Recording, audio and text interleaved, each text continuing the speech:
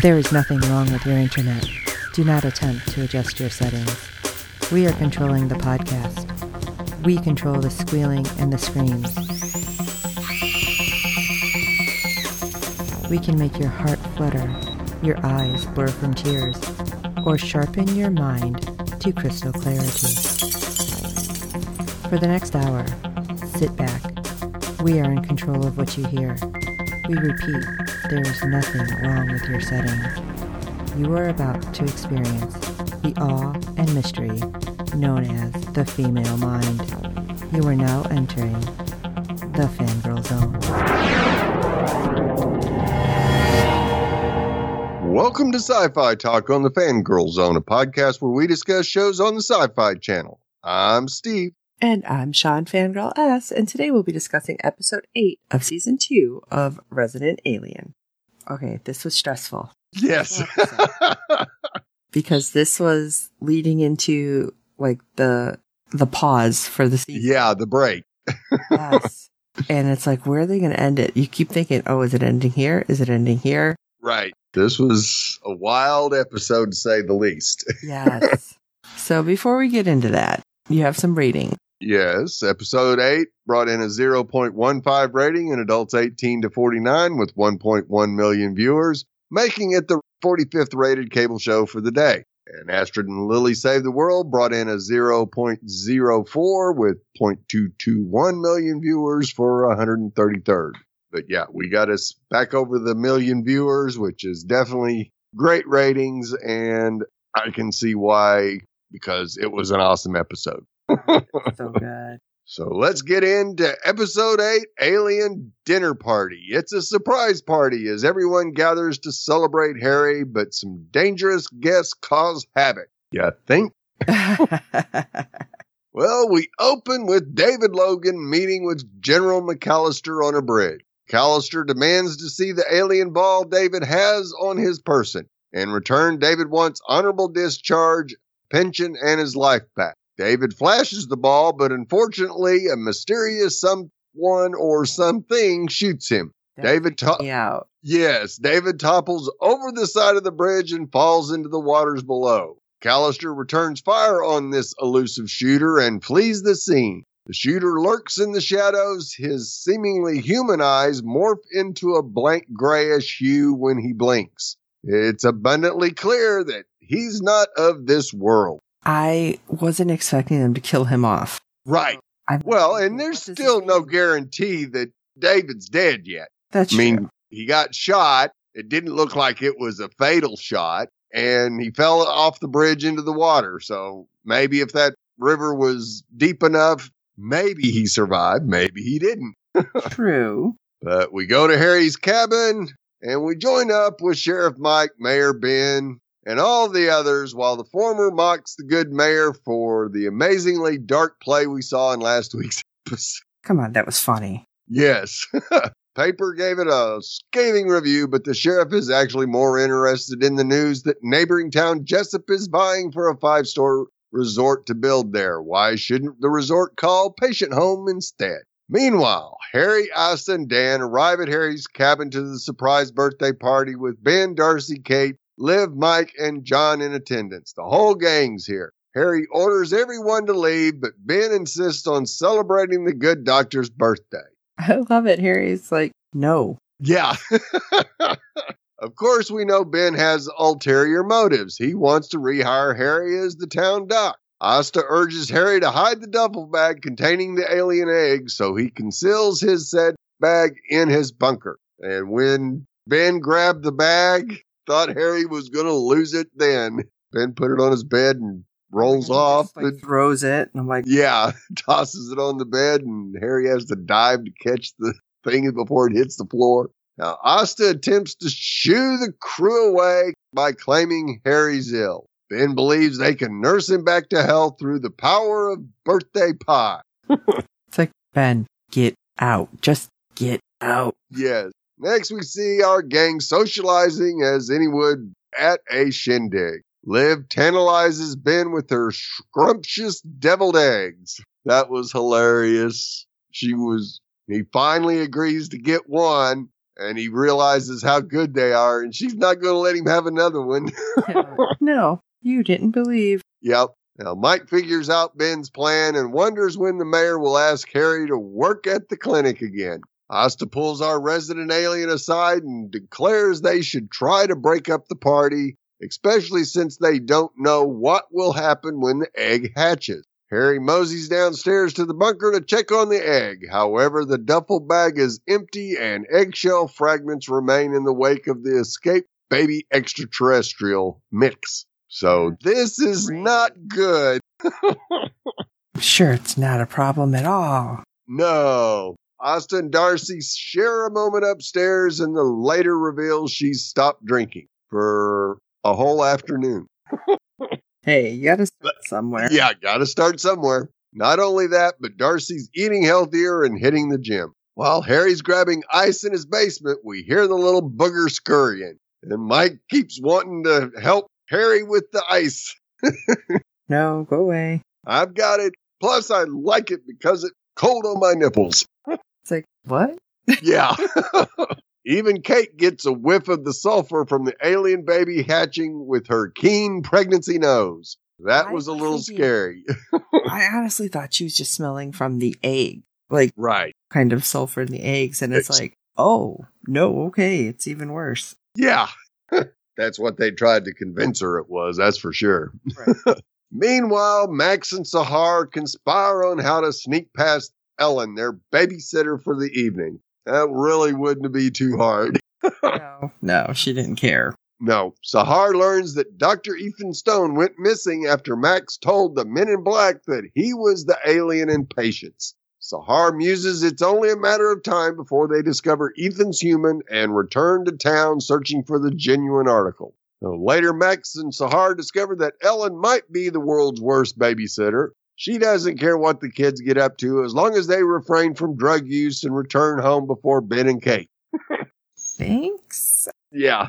Sahar comes up with the great idea to have her watch nature videos with a very boring, monotone voice. So we go. Oh, I don't care. Yeah.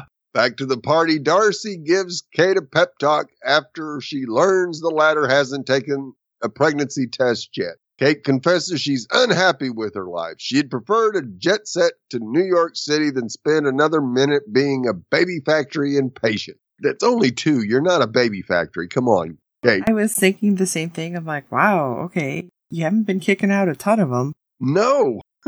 Then Dan finds a slab of raw meat he had previously placed on the grill go inexplicably missing. That would freak me out a little bit too. Could it be a particular baby alien stirring up trouble? Yeah, I think so. Little hungry baby. Yeah, because that was a pretty big slab of beef there. It was. It wasn't a hamburger. It was a whole big 2-pound steak. Now, Darcy supports Kate while she takes a pregnancy test, and it's positive. But Kate's still not buying it completely. And, of course, Darcy ends up getting urine on her hand.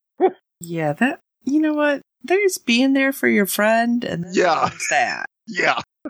And their little discussion about it. Oh, man. Yeah, maybe. Kate, I like getting peed on, too. What? Liv discloses her alien beliefs to Asta and reveals someone came into the police station to talk about a UFO sighting. I was wondering when that was going to come out. By God, it did, and I think Asta did the best she could with it without saying, you're right.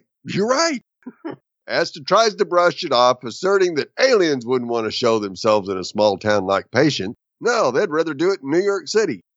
Yep. Next, Jay, who arrived a little earlier with cake for the birthday alien, asks Asta if she wants to grab lunch for Jay's upcoming 18th birthday. Asta, overjoyed, accepts the invite. And that was a really cute moment. Good to see. That takes a whole lot of stress off of Asta. Now, Darcy observes while Asta runs into the bathroom to have a celebratory cry. Suddenly, Asta catches a glimpse of the alien baby in Harry's toilet before the little guy flies out the window. That was so awesome. It's like, this isn't good. This isn't good. No.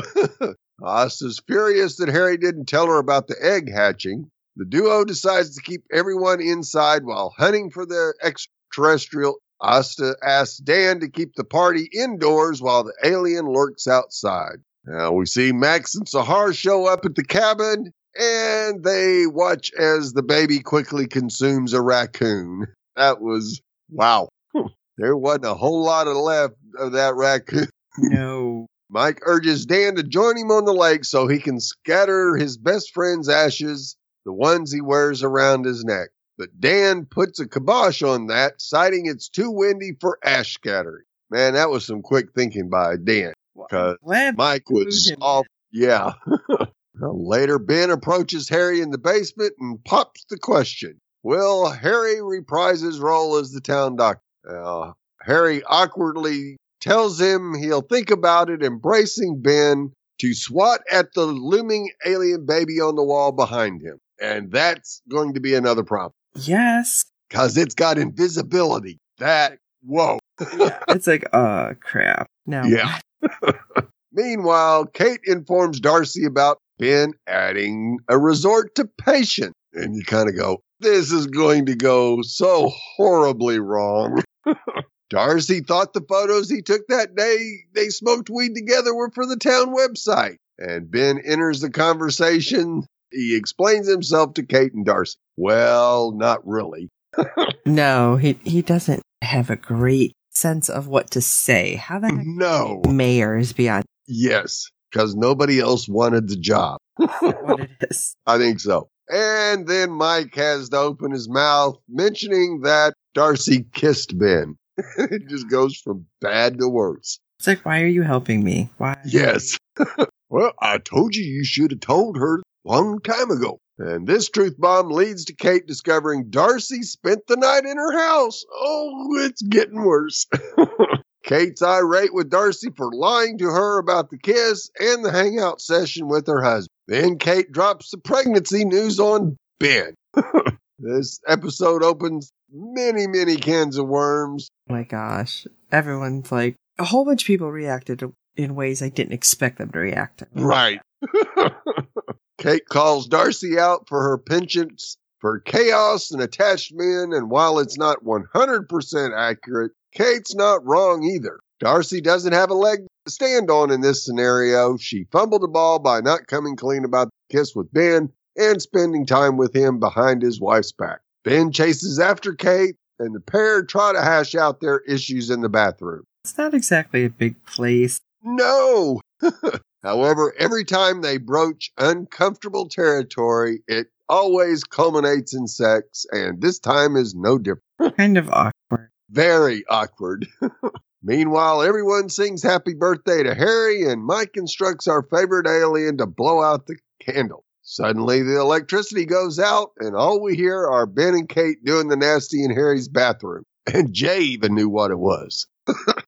Okay. Dan and Asta encounter Max and Sahar in the basement, and the kids warn them about the men in black returning to Patient. Asta asks Dan to take Sahar and Max home while she continues the hunt for the rogue alien baby. Back inside, Liv tells John she believes there's an extraterrestrial presence in Patient, just as we see the fugitive alien baby crawling underneath the couch. Well, you're totally right, Liv. Yeah, Liv sees flashes from her alien encounter and reveals to John her plans of reeling in a tracker to scope out the town. Yeah, that was the part we didn't see before. You know, all we saw were the lights going over young Liv's head, and apparently she had an encounter, because as the baby crawled under, you could just see Liv react to it. Maybe it was just that other one, that with the lights, and yeah, it could be. It's just sensitive now or something. Yep. Next, Asta reassures Darcy that things Kate said weren't true.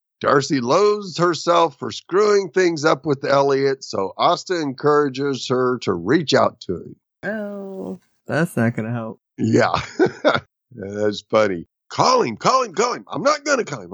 I'll text. Darcy texts Elliot a simple hi, which leads to an actual, well, I wouldn't call it a conversation. He did reply back with hi. And this is while they're outside with Asta with the shotgun. And Darcy's going, okay. Harry finally spots the alien baby, but before he can capture it, the little creature jumps on Harry's head, infiltrating his mind. It looks like Harry transported to the extraterrestrial's infant's mind, wherein Goliath now resides. Goliath informs Harry that his people aren't coming to Earth because it's too dangerous. Another alien race is already on the planet with plans of destruction. Now, I was wondering if they meant destruction of the Earth or destruction of his race if they showed up. Right. Because I was kind of like, I wasn't sure which way it was going with that. Yeah, they kind of left that a little open-ended. I mean, the way Goliath put it, at least it seemed to me, was that, yeah,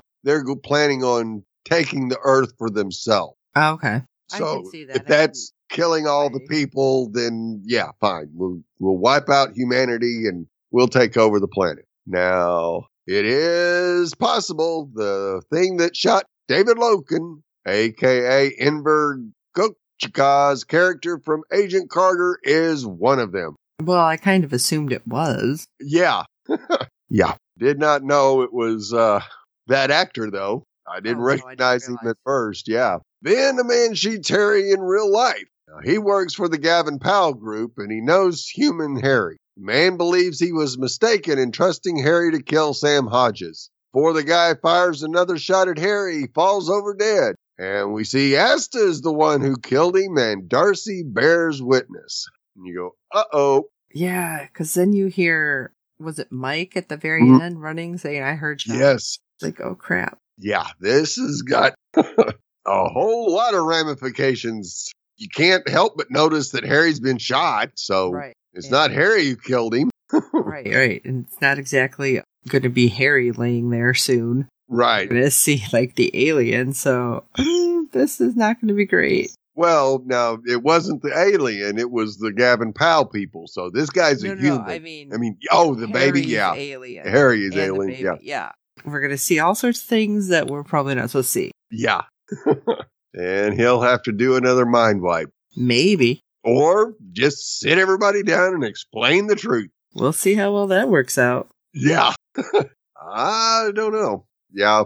It's going to be one of those really interesting things to see how the writers manage to get Harry out of this mess. And we got a whole half season to find out. Right. But it's coming back in August, so we do know that. Well, we'd love to hear your thoughts on each and every episode this season. Our deadline for feedback is 6 p.m. Eastern every Friday during the season. You can send your feedback, be it email or audio, to contact us at fangirlzone.com. Please review and rate us on iTunes and any other platform you use for your podcast. With good ratings and reviews, it helps other fans of the show find us, as there are plenty of other... No, we're the only one. Resident Alien podcast out there. No, there is another one now. Tell your friends, and we do hope you're enjoying our podcast. And don't forget to check out the other great Fangirl Zone podcasts. You can go over to www.fangirlzone.com, check out all the different podcasts and all the ways to get a hold of us on our contacts page. We happily take your feedback, audio, letter, little snippet on Twitter, however you want to hit us up. And we love to share your thoughts on air along with our own thoughts. So for this episode of Sci-Fi Talk, I'm Steve. I would not fire a gun made of butts. And I'm Sean Fangirl S. And until next time.